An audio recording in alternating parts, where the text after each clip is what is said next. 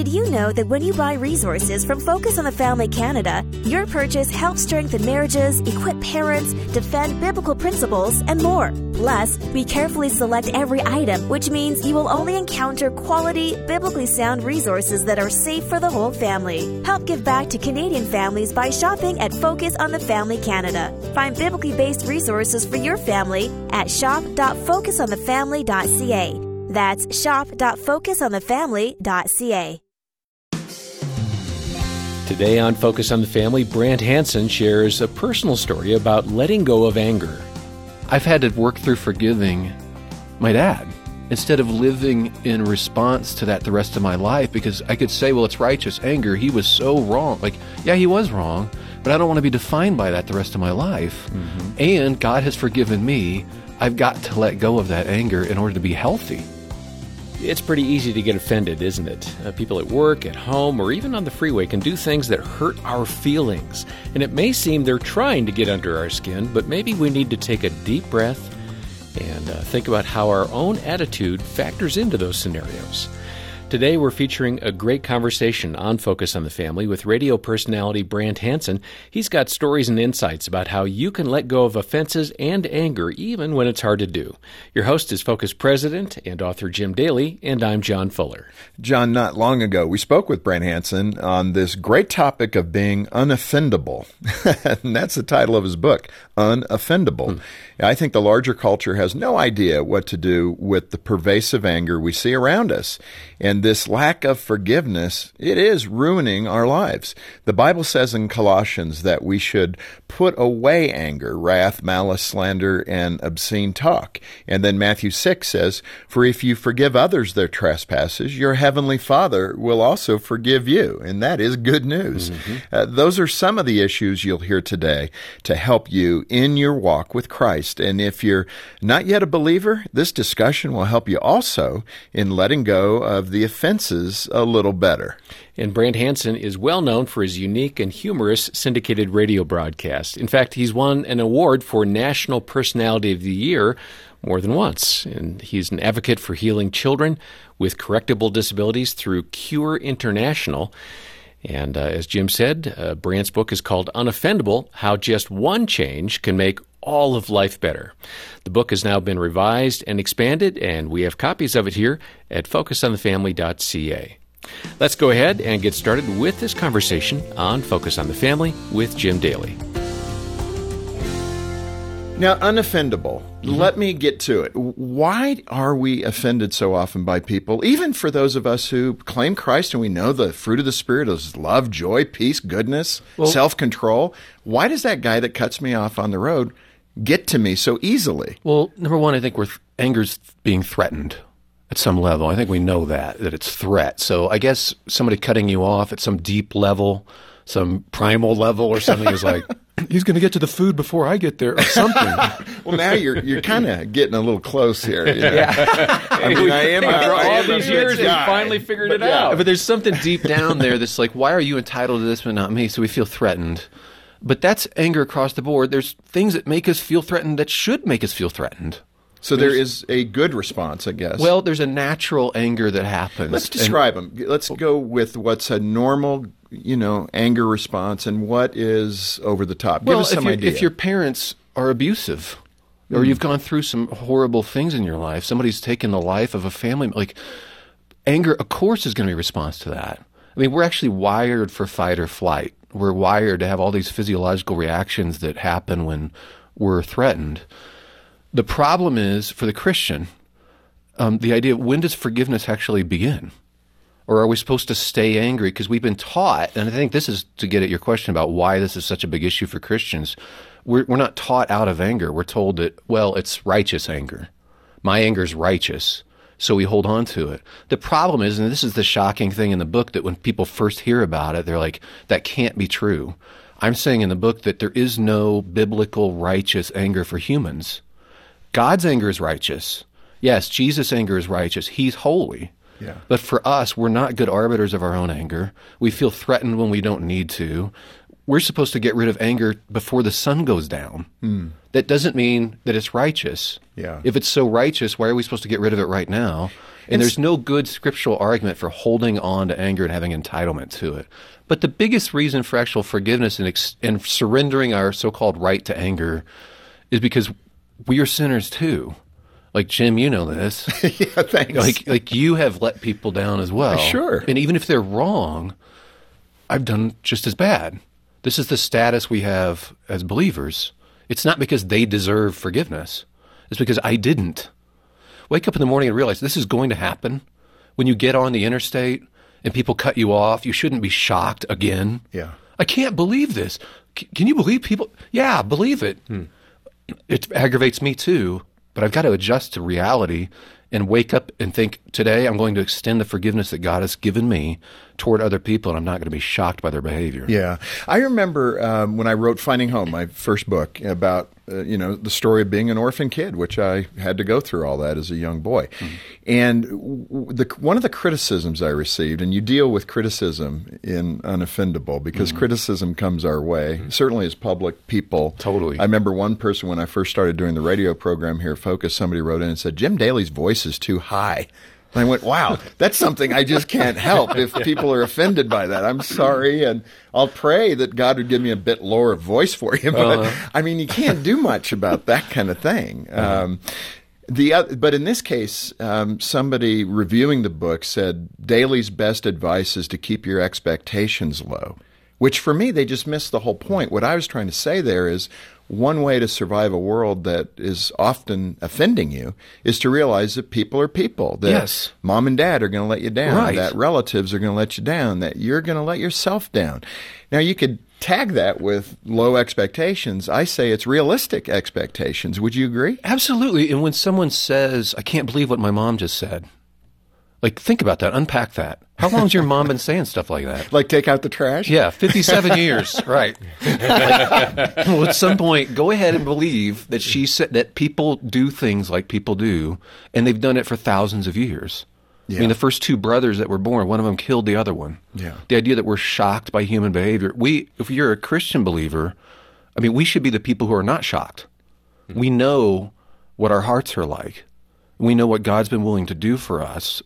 So to continue for us to be constant righteous anger and just be up in arms about how everybody else is behaving doesn't make sense. We should be the ones who are the least surprised by their behavior. I know, and I guess that realization that we are in a broken world, we're still sinners, but we're saved by grace. Thank you, Lord. Right. And we're trying to rectify these instantaneous impulses in us. You have, I think, a parking lot story, or where you almost got in a fight or something. Now tell yours, and I'll tell mine. You may be conflating different stories. I don't know. We'll go for it. But yeah, I mean, like, I've had one day to the next, I'm in a parking lot and I'm pulling out, and I was taking too much of the center, and I was blaming the person pulling in, and then someone was in the place where I was yesterday, and I was blaming him. And all that to say, we're always the victims. Absolutely. I mean, in our minds, and there's actually a proverb that says the first to testify always seems right. Mm-hmm. The first to in my mind, guess who the first to testify is? In every conflict and every inconvenience and it's me. So obviously I think I'm right. I always think my anger is righteous. But yeah, we've had that. I think I cited in the book almost getting in a fist fight about a ping pong. I'm sorry.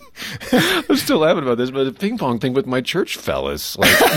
Okay, this is good. I know. Well, confession is good for the soul. I didn't even realize it was a fight. Like, I'm not naturally I don't pick up on cues, like I said, and then I realized this guy's about to punch me in the face. What did you do? Did you cheat at ping pong? No, I was saying that the rules are the serve goes this way, like we were playing doubles. So you were straightening this guy out. Well, I guess, and but to have to stick it out. I mean, my point in the book was we stuck it out. We're still friends. Like, we know we're broken, but people split up all the time. We split up with our church family. We split up because we're constantly getting offended. This is the way the whole world operates. We should be the ones that don't. Like, we're the ones who don't, because we know we're broken.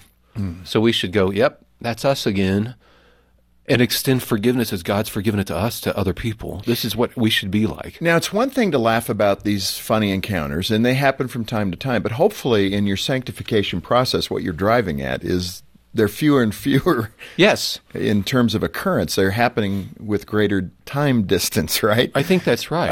Is that the goal? What about the person that wakes up every day, the believer who's saying, I'm offended again? If you're feeling offended quite often, is that something you should look at? Yeah, I think so. And here's the weird thing. Once we call it righteous anger, we pat ourselves on the back for being angry instead of doing the opposite, which is deal with your anger, get rid of it before the sun goes down. How do we know it's righteous anger? We don't. That's just it. God knows his anger is righteous because he's holy. Okay, but some people hearing that right now are saying, no, Brant, I know what righteous anger is. When I get upset at this politician or this abortion doctor or that gay couple that lives nearby. But see, here's the problem. You're a sinner, and God has chosen to forgive you, and it cost blood. Like, can you extend that to other people? This is not to say what they're doing is right. See, that's where people get thrown, is they're going, I guess everything's okay then. You're just being a relativist. Totally not. What I'm saying is that God's been willing to forgive me. I have to forgive my anger against them because I'm the unmerciful servant if I don't. Look what he's done for me. Jesus makes this story very obvious, like one man's forgiven a lot and won't extend that to someone else. Now, that said, we should still take action against stuff.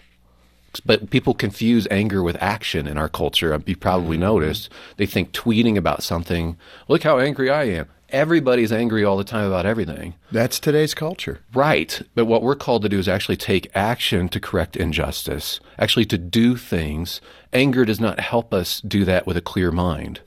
It actually inhibits our clear mind. We don't want our police, our military acting out of anger, but we do want them taking action. And so this is what I'm called to do as a believer, is to actually do things, sacrifice, do what I can. But patting myself on the back for being angry actually doesn't help anybody. This Focus on the Family broadcast will continue in just a moment. Financial Moments with Tom Copeland. Easy access to credit cards, personal lines of credit, and retailer incentives tempt us to borrow and buy. One solution is to claim God's promise in 1 Corinthians 10:13. No temptation has seized you except what is common to man.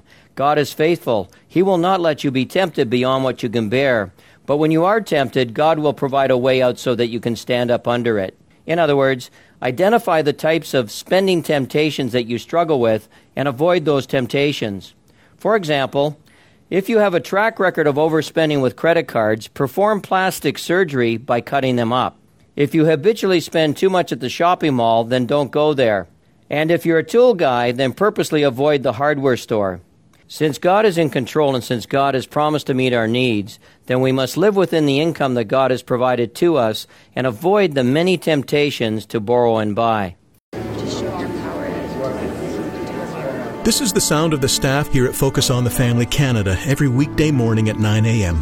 Petitioning God for those with crisis in their marriage, for those who want to become better parents, and those who are lifting up loved ones to the hope that one day they will know the salvation that Christ has to offer. We'd love to hear from you too.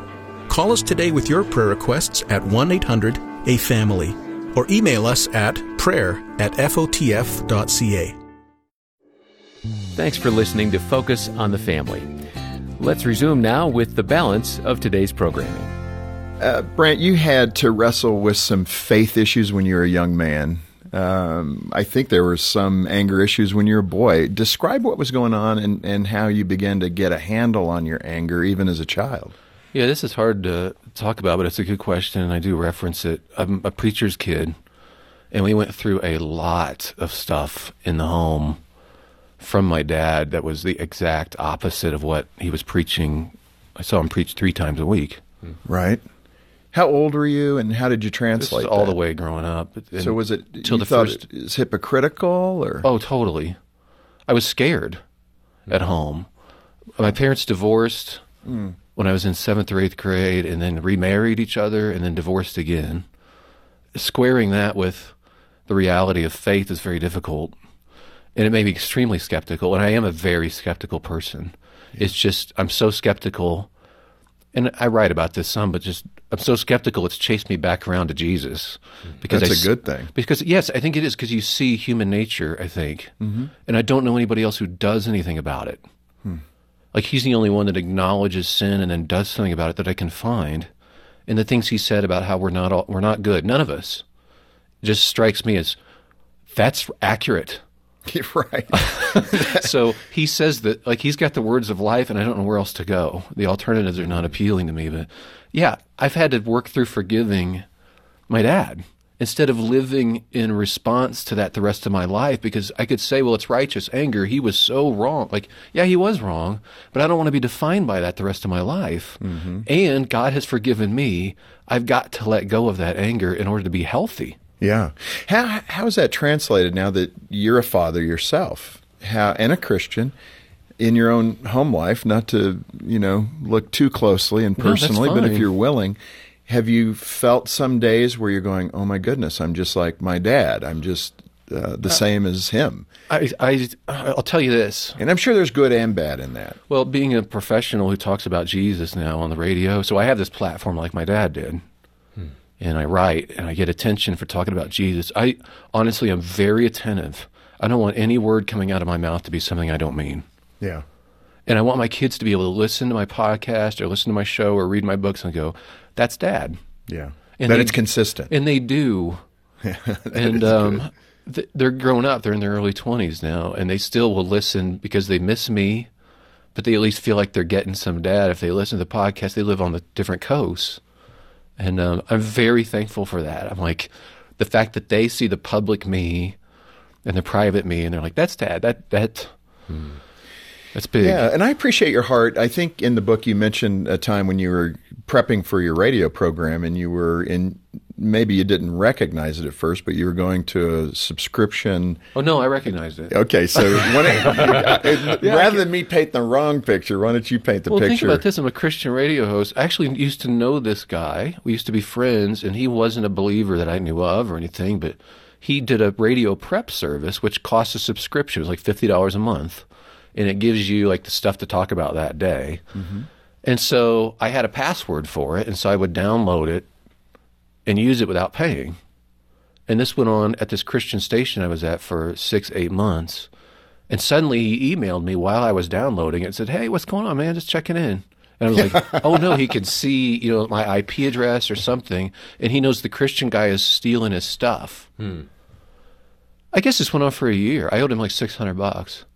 And so I could barely function. I'm like, I've been stealing I, Mr. Christian whatever, have been stealing from you for about a year. Huh.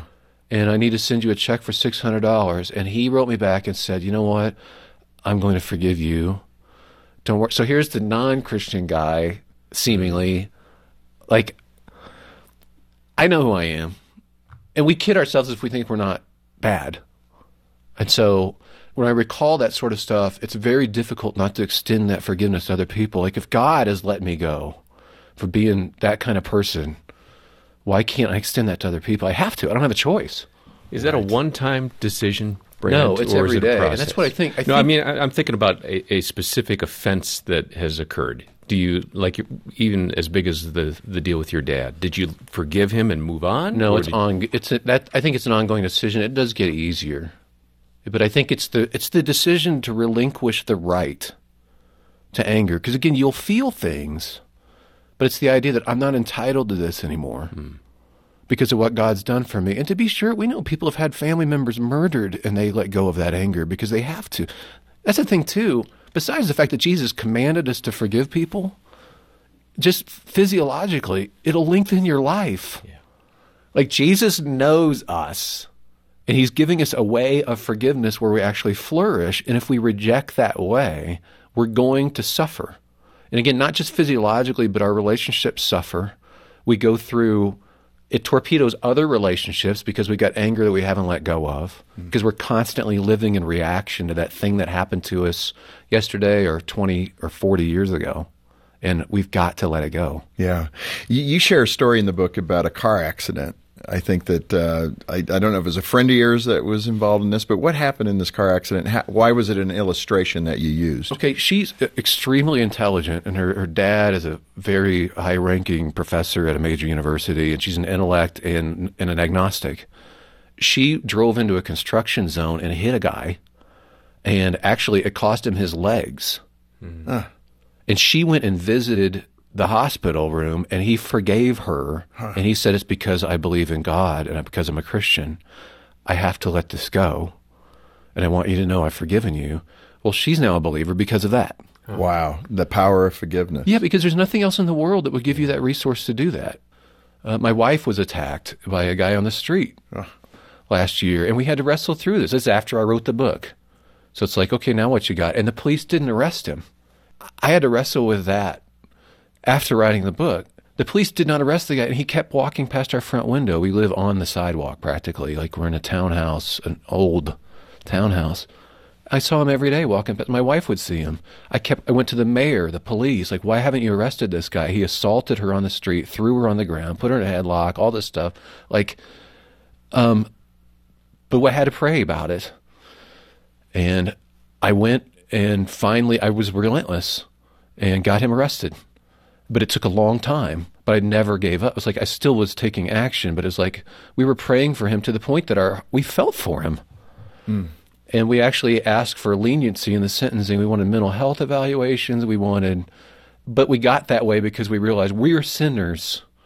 That's a long story short. It's a good story. Well, and I hope people realize, too, I'm not against putting someone in jail or anything like that. It was just amazing how your heart changes when you surrender that right. And I didn't give up on getting him arrested. I think it'd be really compelling in a world of offense if Christians were the ones that were not offendable. Because we know we're broken. Without a doubt. I mean, that should be the way, right? Yeah. Wouldn't that be incredibly compelling to people? Like, yeah, there's right and wrong, but we're broken too. Yeah. There's all these scriptures about how anger resides in the lap of fools. It's all negative about human anger. In James 1:20, it actually says, and people never memorize this verse because it doesn't work for our theology, but the verse actually says, there's nothing about man's anger that brings about the righteousness of God. And we still think, well, my anger is righteous. Like, that's not in the Bible. God's anger is righteous. God's vengeance is righteous. He's entitled to certain things because he's holy that we're not entitled to. That is powerful. So powerful. Let's work through a few more examples. For the Christian, what's the alternative to reacting angrily and acting offended? How do we? I mean, role play with me. Oh, man. Well, I guess we'll take you to the airport, Jim. Hey, if you can drive for me, that's perfect right there. Well, here's the thing. You're sitting on a plane and you're not getting the service you think you deserve. I think you could act without anger, and it'll be better than if you had anger. Dallas Willard said that, too. He's like, there's nothing you would do with anger that makes it better. You can do it without anger and do it better. Okay, so you guys have brought a lot of travel examples, and I do travel, and so I've experienced some of those incidents and had some of those feelings. But I'm thinking, Brant, of a harder place to let go of anger, and that's in the home. At home is where I find myself getting triggered. I keep a happy, nice Jesus person face on here at work, but I get home, and there's a part of me that comes out that I don't like. So what can I do before I get home tonight to kind of prepare for that? Well, again, because I know everything we've talked about here, right. But there are buttons. But I think understanding it, first of all, that you're not entitled to righteous anger, again, and entering into, before you even go into that situation, if you can ask God on the way home for 10 seconds, like, please help me to be forgiving. Like, it's really weird, too. I've been married 28 years now. And to continually be put off by who my wife is, and for her to be put off by me, we know all this stuff now. And to be able to practice this with each other and drop things is so fresh and so wonderful. Like, quit trying to reform everybody and police the world. In your own home, it's really hard because you're living with humans. It's never going to end. You're always going to be chafing against. And again, it's not to allow all behavior. Like, well, now my kids can do whatever they want. That's not it at all. But the idea that I'm going to be continually offended that my wife doesn't give me a heads up on directions when we're driving. Like, how long is that going to go on before I'm like, yeah, we're broken and we can have a sense of humor about it?